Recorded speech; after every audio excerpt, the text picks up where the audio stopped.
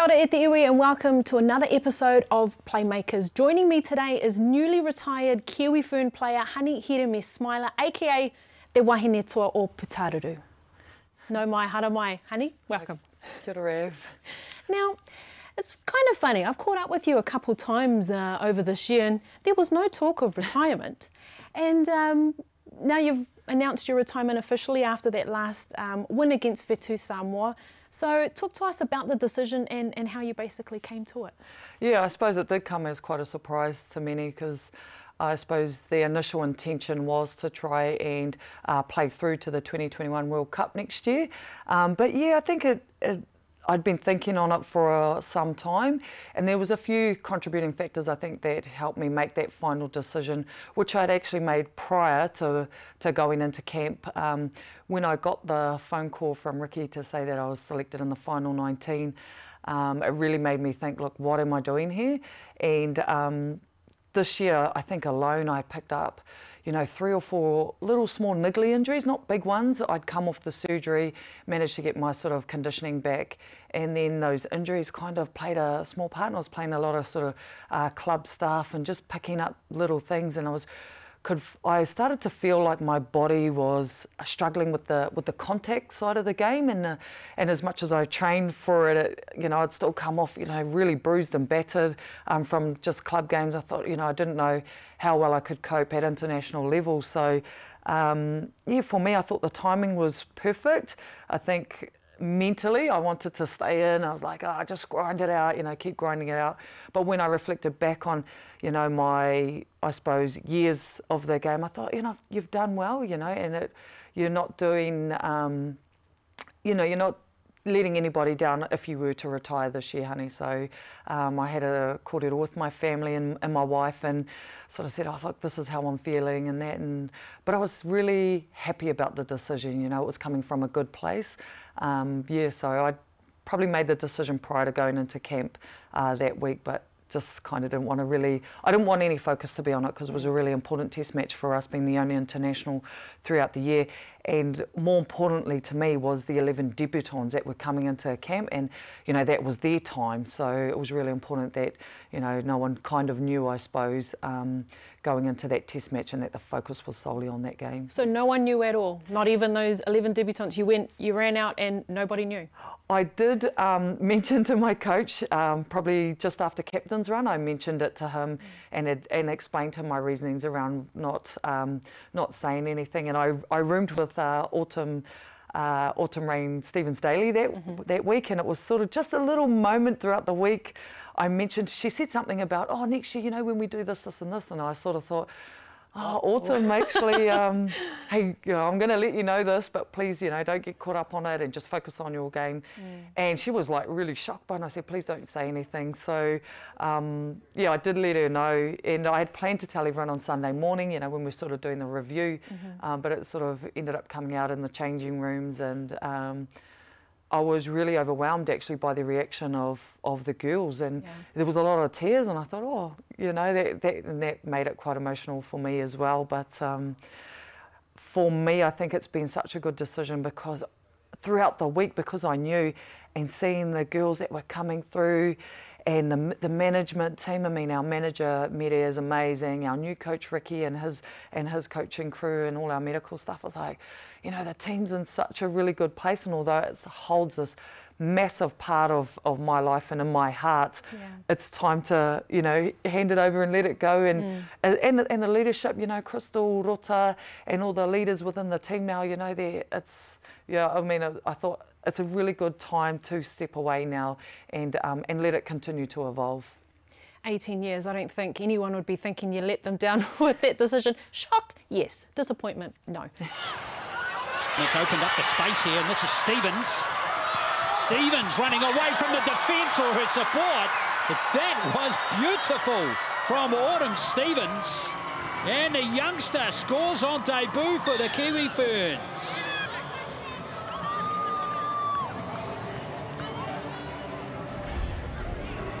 It's funny you actually bring up Autumn Rain, because throughout that match against Whetū Samoa, it did feel like if there was a shot of one of you, the other was in it.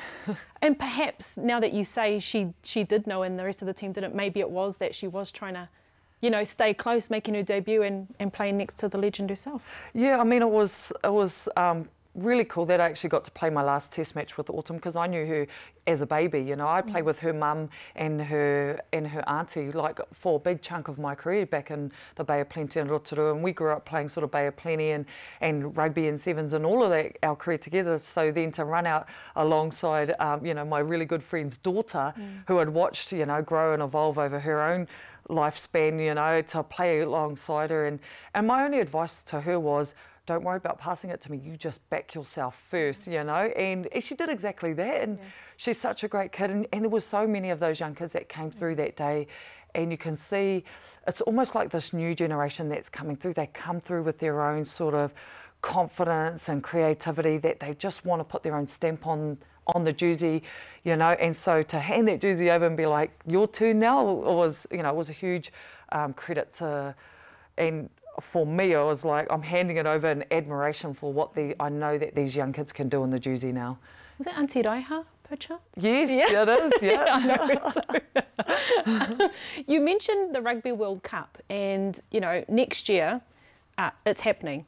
And I think for me, that was probably the only one thing I thought, oh, wow, the Rugby World Cup's just around the corner and you won't be in it. So was that something that you had to really consider about not being a part of this time around? Yeah, it definitely was a big part of it. And see, when you go to a World Cup, it's 4-year preparation for me, So, and I know every time I've gone to, that would have been my 5th Rugby League World Cup, is when I want to be at my utmost best, And so in the back of my mind, I suppose I had that a little bit of fear or worry that, am I actually going to be at my best if I compare it to my 2003 World Cup or 2008 or 2017 World Cup? Am I going to be better than that? And I probably could honestly say to myself, no, I don't think you are. You're not going to play the game the way you have in the past, because, obviously age catches up with you, and I wasn't as fast and as strong as what I wanted to be, and so that did help make my decision. If I can't be at my absolute best, then I don't want to be there and do any kind of injustice to the jersey and the Kiwi Ferns. So it was a hard reality to come to, but I think the timing was good, because I would have hated to have gone there and not played at my best and then retired on those terms. Yeah. So that did play a bit of a part of my retirement. Yeah. Some athletes can't do that or can't see that. So for you to be, 18 years deep and go, hey, you know what, I'm not going to be able to put my best foot forward, that's a huge deal. What has the feedback been like? Because I know in social media there was a lot of, tributes to you from New Zealand and around the world. So how's that phone bill? Yeah, it's been really overwhelming, to be honest. I mean, I just thought I'd get off the field on Saturday and say bye to my team, pack my bags and go home, and that's the end of it all. But the support that's come through has just been in somewhat of a shock, really, and very, very humbling, I think. Because it's probably in recognition of where the female game has gone to now, more than anything. And I suppose I put it back to that I'm grateful to have been involved for so long, but see the game, like I've been where lots of players before me have retired, and who I see as absolute legends of the game, and probably there wasn't that much deal made about it back then. So I just expected that same response. But so to get the response that I have has been like, wow, and it's exciting for me, because now I know that our game is being seen around the world, and it's been valued, in New Zealand and around the world. I mean, I got a text from a good friend, Ken Laban, today to say that there was 20,000 more viewers watching our last test match than another game that was on that same day. Another code. 20,000 more viewers, and I thought, that's awesome, So for me, it's just, I get blown away from that. And again, the excitement of retiring and being able to even use my platform, I suppose, in retirement to help promote their game. You know, I'm still going to keep pushing the game and pushing the Kiwi Ferns and what they're setting out to do, and that's in the immediate future is to win the next World Cup. Yeah. I mean, it even happened here when we're walking into studio. Everyone that's seen you has been congratulating you on this career since you walked into the studio. So it's been going on for a couple of weeks now. But you mentioned that you got a message from a certain newly retired silver fern, so tell us a bit about that. Yeah, I mean, I was driving home on Sunday and I got a text from Laura Langman, who, you know, I totally idolise. I mean, she's the GOAT to me. Yeah. And I've had a number of athletes, actually, even from some of the guys that have come through and said, oh, you know, congratulations, seeing Blairy just now. And so, you know, that's really humbling too, because I think when you are an athlete, you get caught up in your world, and especially a female athlete, you think that, you know, you're fighting for this cause to be seen and to be recognised and get your game valued. But then when you get recognition from some of the guys, and you know, then you know, yeah, this is working. You know, people are seeing us as athletes, and not that, you know, I know back in the day when we first started playing, people just kind of made joke of us and like, oh yeah, here's the entertainment, here's the curtain raiser game. Yeah. But now they actually respect us as athletes, and they can see that the level that we're competing at, you know, is right up there. So it's really nice to have that respect for the game and the women that are playing the game at the moment. Yeah. 2002, 18 years ago, were you aware of that struggle, of that fight to be, you know, recognised as, you know, women's rugby league is a viable sport and we're really good at this? Were you thinking about that back then? Probably not. You know, I think I was just a new rookie to the game and thinking, wow, I'm going to represent New Zealand. This is a big deal. And you know, I come up through an era where there wasn't any female sports on TV anyway, so I didn't expect that recognition back then. And as long as I got recognised, you know, in my local South Waikato newspaper, that was a big deal to me, you know. But obviously the way media's gone now in social media and all of that, you know, it's a real timely movement, I think, to see where it's going, and especially as it's moved into the professional era, because I felt those struggles back then, you know, like, hey, you're being picked for the New Zealand team and this is how much it's going to cost you. I was thinking, oh, okay. You know, I thought that was a bit strange, but who cares? I was going to represent New Zealand. I just went along and done it. But now it's completely, you know, flipped on its head. It's like, here you're going to represent New Zealand, and this is how much we value you in terms of your recognition, or you're a professional athlete now. And yeah, so it's going through those eras of the game, and where it's evolved to has been huge, yeah, and really, I suppose, just so grateful for the ones that really paved that way even before me. Yeah. You know, they sacrificed so much, those women back then. So yeah. Well, it's only taken 25 years, honey. This year, 25 years, and it's become even, you know, a bigger occasion because of, you know, your announcement as well. And I don't think, you know, anyone will be forgetting that in a hurry. You mentioned that there were no other, you know, real female sporting, you know, codes on TV and things like that. So who did you idolise? Who did you look up to? And I don't know, whose posters were hanging on your wall when you were a young aspiring rugby league player? Yeah, I mean, I had the Ruben Wickies, the Stacey Jones, Wally Lewis. I absolutely love Wally Lewis, go Queensland. Yeah, so I mean, I idolised all males growing up, and it wasn't actually till I think it was 16 years old when I went along to my first Women's Rugby League Nationals, and they picked this New Zealand team there. And I was like, oh, I didn't know that they did that, and I didn't know any of the players. And then sort of 17, 18, and then I started to see these players play, and the likes of Trisha Hina were playing, and Luisa Aveki, and I was like, man, these women can play, you know. And then I started to idolise them. But, you know, even though they weren't on TVs, once I sort of got into that environment, you just aspired to be like them, because you saw the way they played, the way they carried themselves both on and off the field. You know, then I knew I had role models, and I was like, man, this is the thing. There's actually this team over here in the background, and they're absolutely sacrificing. I suppose I'm really grateful to come through that era, because they spoke about, you know, my debut, I was, you know, 2002. they spoke about the woman that had gone before. Back then we were sort of a separate organisation, New Zealand Women's Rugby League, and we saw the committee and they were all women and they were selling raffle tickets and all of that stuff, you know, so we got to see that and we obviously got to be a part of it. I mean, I was running raffles back then too to help fund myself to be part of the team. So we carried that struggle or that journey together, and I don't really see it as a struggle. You know, and it was a sacrifice, but also it was a choice. We chose, you know, we were chosen to be there, so we chose to do what we needed to do to get on that plane to go and represent and play in World Cups and things like that. So, yeah. Yeah, and not forgetting, despite all of that, you know, the women came away with 3 World Cups, the very first ever World Cup in year 2000. So not only was there a struggle, but the team were getting results as well. Exactly, and it was the results that made you want to go back, but also it was the culture and the friendships. Like, you only had to be in there for 1 year to know I wanted to be back in there again, you know. So, and then year after year, it just felt like it just got better and better. And then, you know, in any sort of team system, that becomes your family and that becomes your why and your no. So then you don't want to miss out. So everyone always says, how did you stay in for so long? It was like fear of missing out, you know, was a big part because that was my family, that was my sporting family. And so I just wanted it all the time and I love to compete.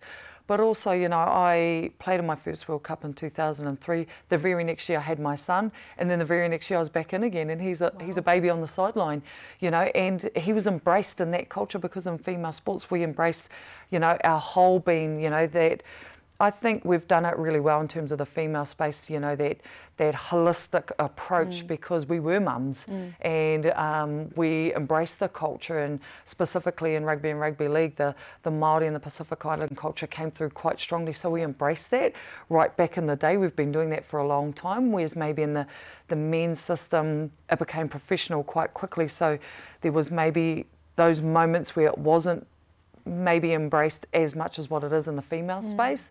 So I'm grateful for that, because to have a baby, you know, to come back as a mum and then manage all of that, you know, the kids and motherhood and all of that, to be welcomed back into the team and, you know, bring along your family and all of that stuff was a huge part of why you could continue to play in the team.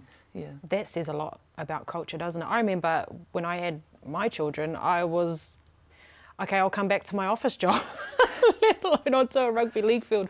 Full contact, you know, when you think about a woman's body and the healing process after having a baby and things like that, it's no joke.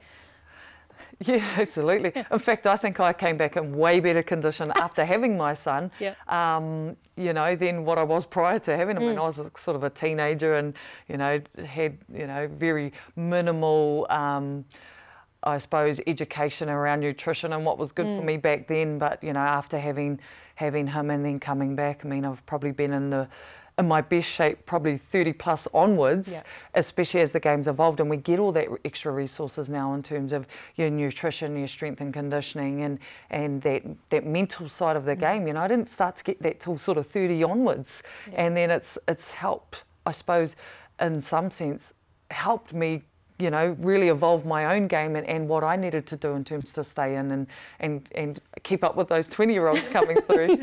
Or you don't have to compete with them anymore. Yeah, I know. Talking about your game and your forming and coming, you know, like to fruition plus 30, when did the fend kick in? Because there have been a lot of women over the years who have suffered your hand in their face on the wing.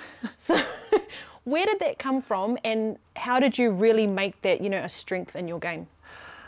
Yeah, I don't know, actually. I think it's an instinctive thing. I know I was sort of doing it when I was playing sort of schoolboys, you know, right from a young age. It was just a way in which I could get away from people to run away. And I mean, you know, in all honesty, I had a pretty rough upbringing. You know, I was...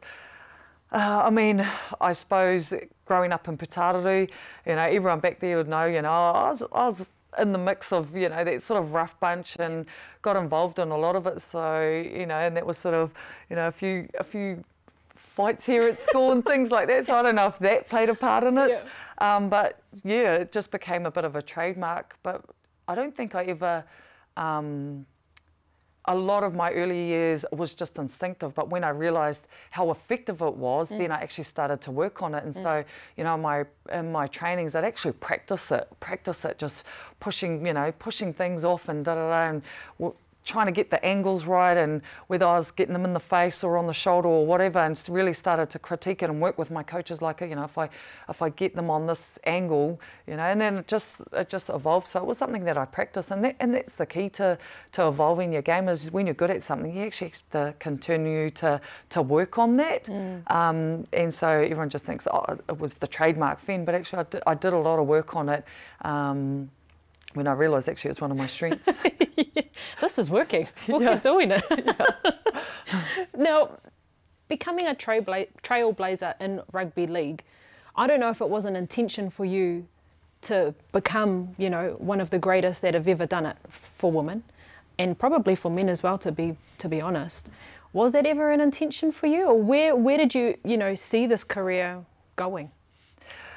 It definitely wasn't ever an intention for me. I think I just saw my career as wanting to do the best for my team and play at the best of my ability. So for me, you know, I'd be lying if I say every game I went out to win. You know, that was always my top priority, is I'm going to do whatever it takes to help my team win this game. So that was always my focus, whether it was winning test matches or winning World Cups, whatever that was. So in terms of trailblazing, no, I mean, I just happened to play in a position where, you know, I would always get a lot of credit for tries that came off, not necessarily the work that was done before me, you know, the forwards and all them carrying the ball and the passes that would come out wide. I just had to catch and run over the line a lot of the time. But trailblazing was never, you know, something that I set out to do.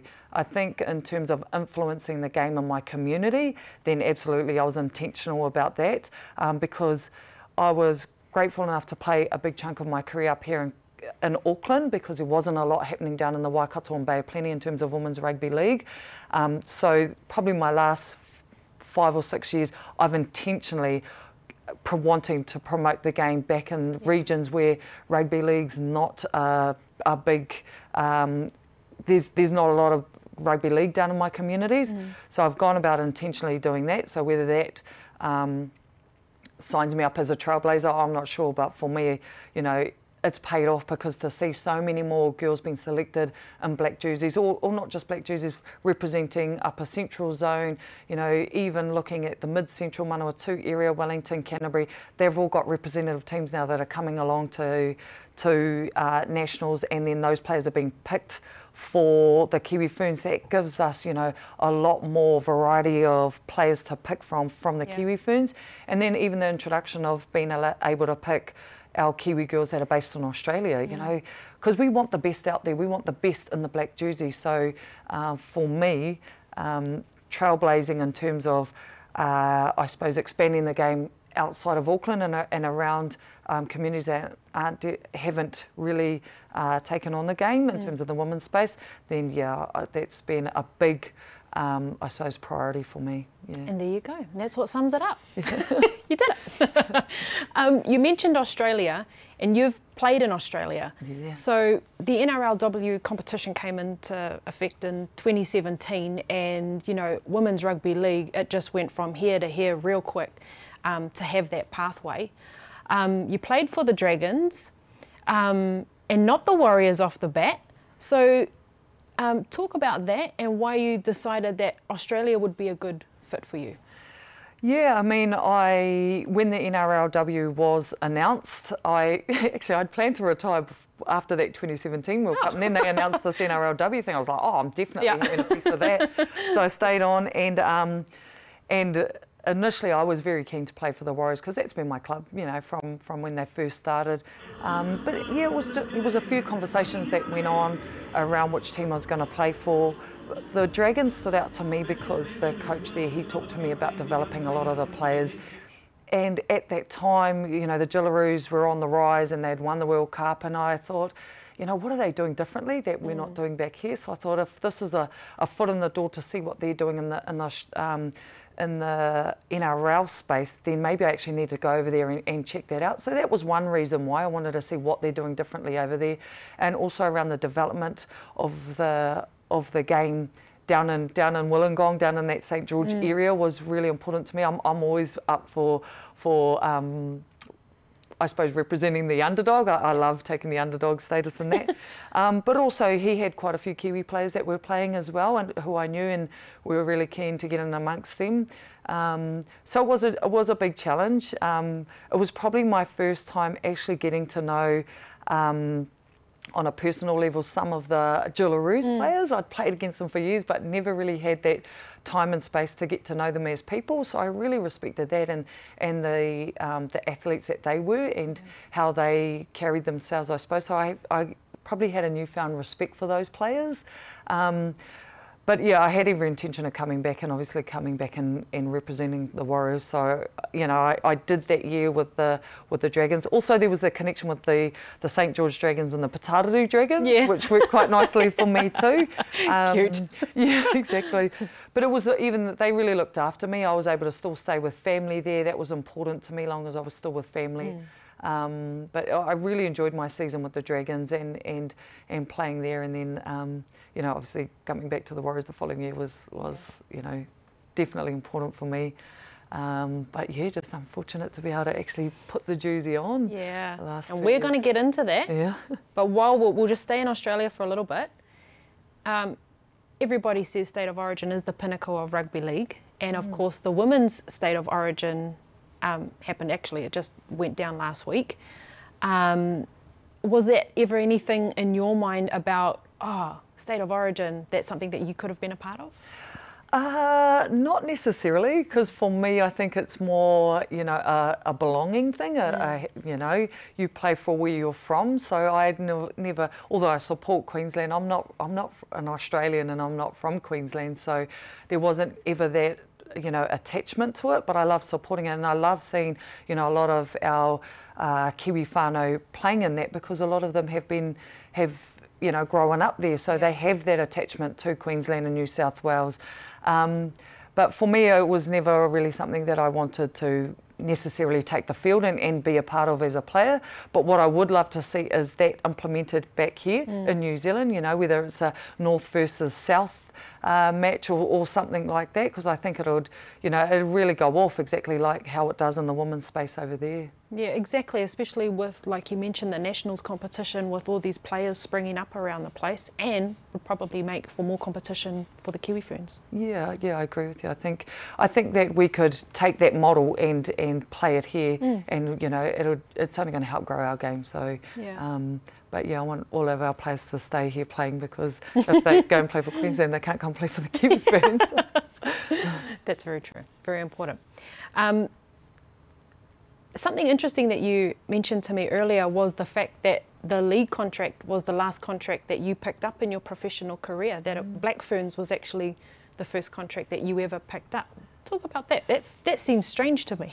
Yeah, well, it's kind of like looking at, you know, when people say, an 18-year career, and I'm thinking, actually, it has been an 18-year career, but in fact, I've only really been deemed a professional athlete in terms of being on contracts, you know, well after my 30s. And I think I was 32 when I first signed a rugby sevens contract, and initially that was a part-time one, and then we went to full-time, and then I signed with the Black Ferns 15s, and then it was actually the NRLW that sort of introduced the professional side of the game, where we actually signed contracts. So, you know, I'm probably only just at the start of it, in terms of the professionalism of the game. Although for me, I don't I suppose say that the game's only been professional just because contracts have been signed. I know in 2002 we were professional as players back then, regardless of we were signing contracts or not. It's how you play the game and how you carry yourself is what I deem as a professional athlete.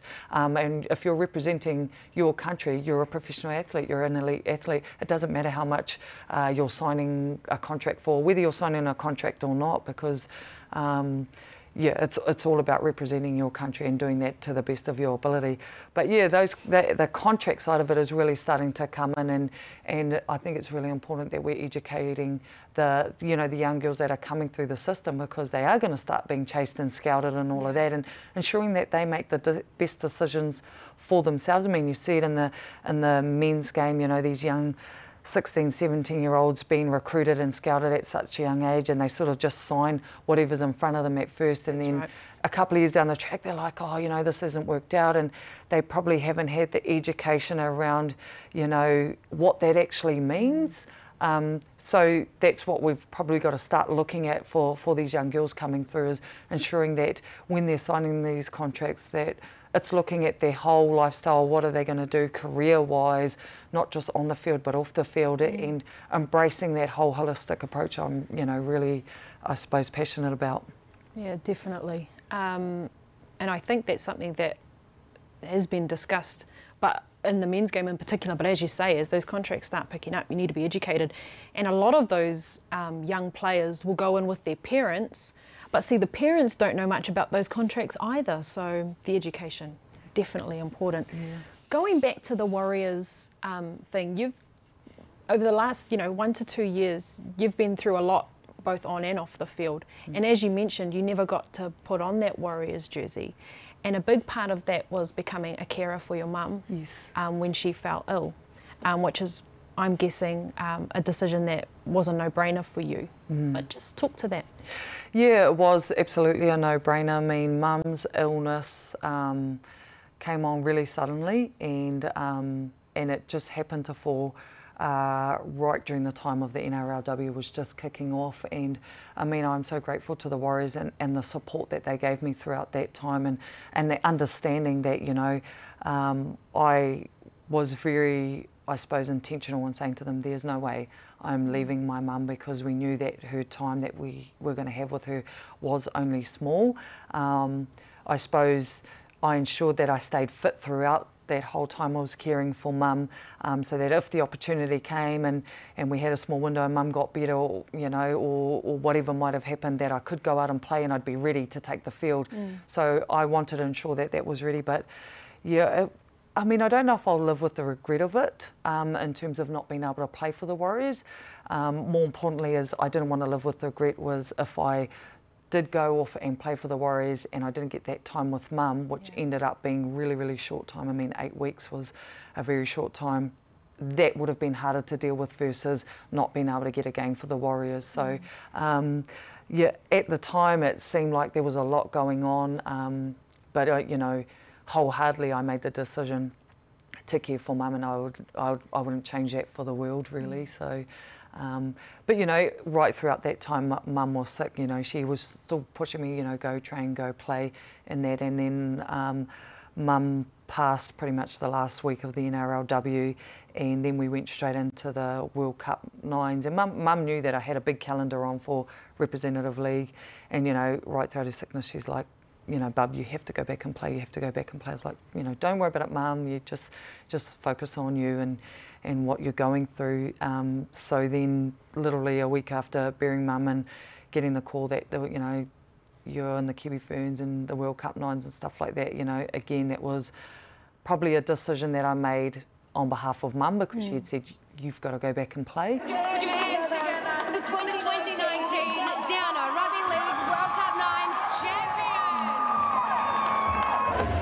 New Zealand are our inaugural Women's Rugby League World Cup Nines champions. They're about to lift the trophy. They get bragging rights there.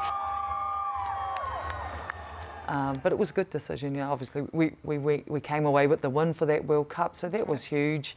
That was a huge moment for my career. I think dealing with grief has probably been just a world. It's changed my world in terms of death. Death just teaches you so much, and it's probably something as sports people we don't talk about. And it was interesting in the fact that when I, you know, a week later I did go back into camp with the girls, and then actually speaking with the girls and how many girls had lost, you know, really close people to them, and yet we didn't talk about it openly. And so it actually gave me the space, I suppose, to actually talk about it with the girls, and it, in a sense, helped me to heal, knowing like they just went through this a year ago or 2 years ago or 3 years ago, and these are players that were younger than me, you know, and I was like, far out, you know. It just makes you feel like you're not alone when you go through, you know, the loss of someone, and then trying to get yourself back in that headspace to train and play and represent your country. It can be, a bit of a whirlwind, but I think it's definitely helped, it helps assist you through that grieving process. Yeah, almost therapeutic. Yeah, in a exactly. sense. Yeah. And within that short time that you had with your mum and caring for her, you slipped in a wedding to make sure mum was there. I'm married, and I don't know how you pulled that all together. I'm guessing you would have had, all the whānau support in the world to make sure that happened for you guys. Yeah, I mean, I can't take any credit for that, to be honest. My wife did absolutely everything. I mean, she had 2 weeks to organise it all, and things were changing on the daily, and she's like, oh, we can't do this, we can't. I was like, look, just give me the dress, and I'm just showing up on the day, you figure it all out, because at the time I was staying in the hospital, with mum and that, and as mum sort of deteriorated and we had to keep changing things around her, to the point where the nurses, the whole ward, really got in and supported us. So we ended up having the wedding in the chapel, in the hospital, and the ward helped prepare us mum for it. And at the same time, my nan was in the hospital as well, so we're wheeling 2 people down. And I mean, honestly, we had sort of planned to have that wedding and then do the big one later on, but that day was so perfect. And our wedding day kind of gets lost in amongst everything that was going on at that time. But when we watch it back, we're just like, actually, that was perfect. There was obviously a lot of people that we couldn't have there at the time, but it was what it is. What it is. And when I look back at it, I was thinking, I was absolutely happy. It was a perfect wedding day for me, and so was my wife, and that's all that mattered. It was still a celebration of our life and our life together, and it was really important for our families to be there, and especially mum, because I think mum needed to know that, that Rochelle's got my back. Once she passes, because mum knew that I would probably struggle, but and also for my family too. I knew they were quite worried and how I was going to cope after mum and things, but to see that wedding and our, and now being married in a life which I actually never thought I would be married. I used to say, that's not my life, but I'm loving it. She's been a huge backbone to me and our 3 boys. Yeah. In saying that, what have you taken away? I mean, the on-field stuff aside, what did this teach you? Because it must be one thing to go through a grieving process like that. It's another to go through it as a mother yourself. So how did that, maybe affect things for you as a mother? Yeah, I think during the time, my sole focus was on mum and caring for her. And when we took her home, into palliative care, and then I became the full-time carer, and the nurses showed up and said, look, you've got to give this medicine, and I had to deal with all these injections and things like that. I was like, really like, oh my gosh, like this is all falling on my shoulders. So I didn't probably have the space to see how it was affecting my wider family. My mum's one of 9, and she was sort of one of the eldest of her brothers and sisters. But as I sort of sat back next to mum's bed and see the family come together, I realised the impact that mum has on our wider family, the impact that it was having on my brothers, on my dad, and especially mum's grandchildren, my son and all the grandchildren. And I just thought, I've actually really got to step up here and ensure that that everyone gets their time with mum, and that we all process through this grieving together, and that we speak about it, because I think that was the fear, is that when mum passed, that we weren't talking about it because it was so raw to talk about. And so we probably just created that space where we could talk about it as a family, and that's helped us get through it. And our family's so tight, and if anything, they say when people pass, it almost becomes a reunion of families, and that's what I felt. Our family's really pulled together, my cousins and my aunties and uncles, and now my mums and my new brothers and sisters, and it's for me it means the world, and they've supported me through my sporting career, and even right through to my retirement when they did the haka in the grandstand. That was amazing. Yeah, that was Absolutely huge.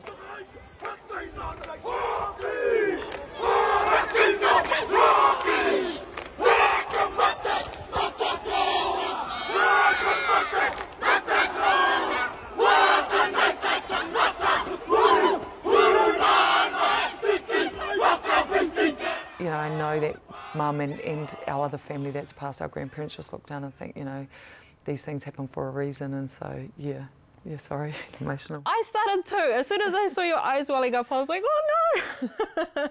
But it's one, you know, you touched on something there, and I know as Māori and tangihanga, it's so tapu, and it is a whānau affair, you know, and you do have that wraparound awhi that sometimes in the moment you forget that they're there, but then you're like, holy man, like this just affects all of us. The love is huge. Yeah, absolutely, and that's what it comes down to, you know, when someone is sick, or especially when someone is dying like that, the amount of, you know, people that come around and support you, you know, during that time was just huge. And from a sporting side of things, like we were getting flowers and cards. I mean, the Jillaroos sent me a basket of flowers and wishing mum all the best while mum was sick. And, you know, just teams, you know, people in the whole sporting arena were sending just their well wishes, and that was just like, wow, you know, it was just so heartfelt, and I just felt like I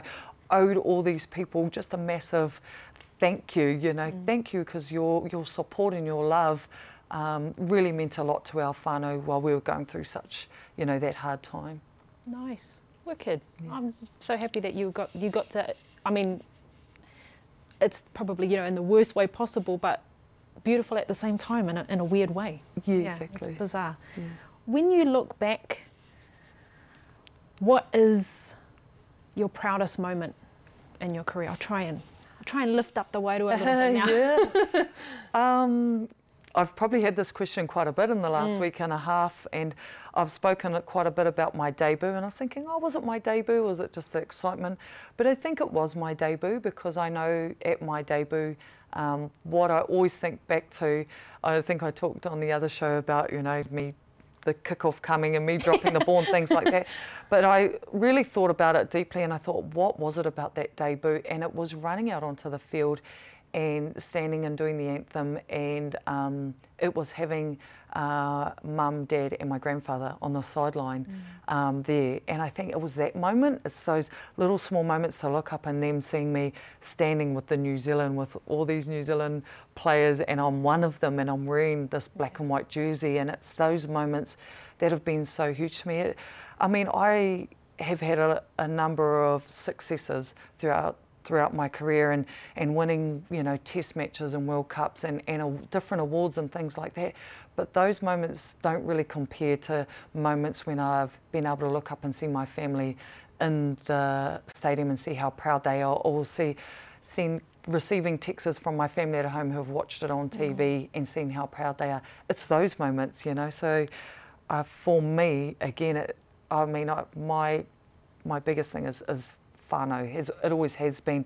And to see, you know, my young nieces and nephews be so proud to see their auntie on TV, you know, that to me is what really helps sink in, like, you know, I am doing good here. I am influencing not just, you know, the game, the community, New Zealand, but more so importantly, my family in a positive way, and saying, look, if I can do this, you guys can too, you know.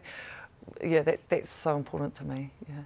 So where to now? Where do we see Hani Hireme Smiler in the future, if at all? I've had actually quite a few opportunities come up, which I've sort of pushed back respectfully, because I really do just want to have a good break away and spend some family time. I mean, just some of the small things, you know, going back to, I was able to go to my nephew's first birthday in the weekend, and that was cool, because I've missed so many things in terms of, you know, even, you know, our boys, I can go and support them in their sports or whatever it is they're doing, just spending time at home with my wife, and it's quite nice not having, you know, this training to go to and have to get up at this time. So just relax for the first few months, I suppose, and I know I'll get sick of that. I've got a challenge going on with John Kerwin that I won't put on 10 kgs in the first 3 months, so I'm hoping to win that bet as well.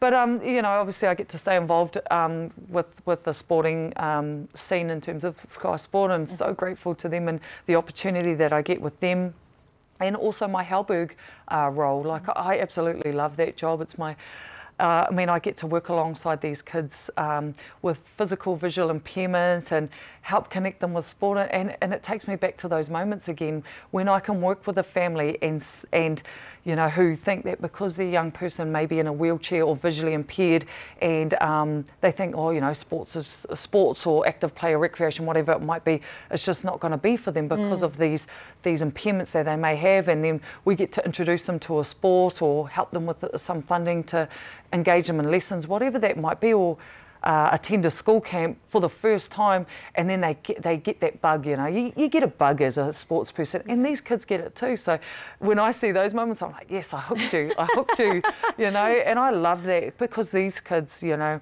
they have these massive challenges on the daily, from getting up out of bed, you know, to getting themselves to school and things like that. So then to give them the same, to help them nurture that same love that I have for sport and that connection that you have with what sports offers you, you know, that's huge to me. And I get to work with some super cool kids through the Halberg Foundation. I just absolutely love it. Wicked. Yeah. Well, I'll leave it at that. Congratulations. You should be so proud. I know that everyone across the motu is so very proud of you too. Yeah, thank you so much. Yeah.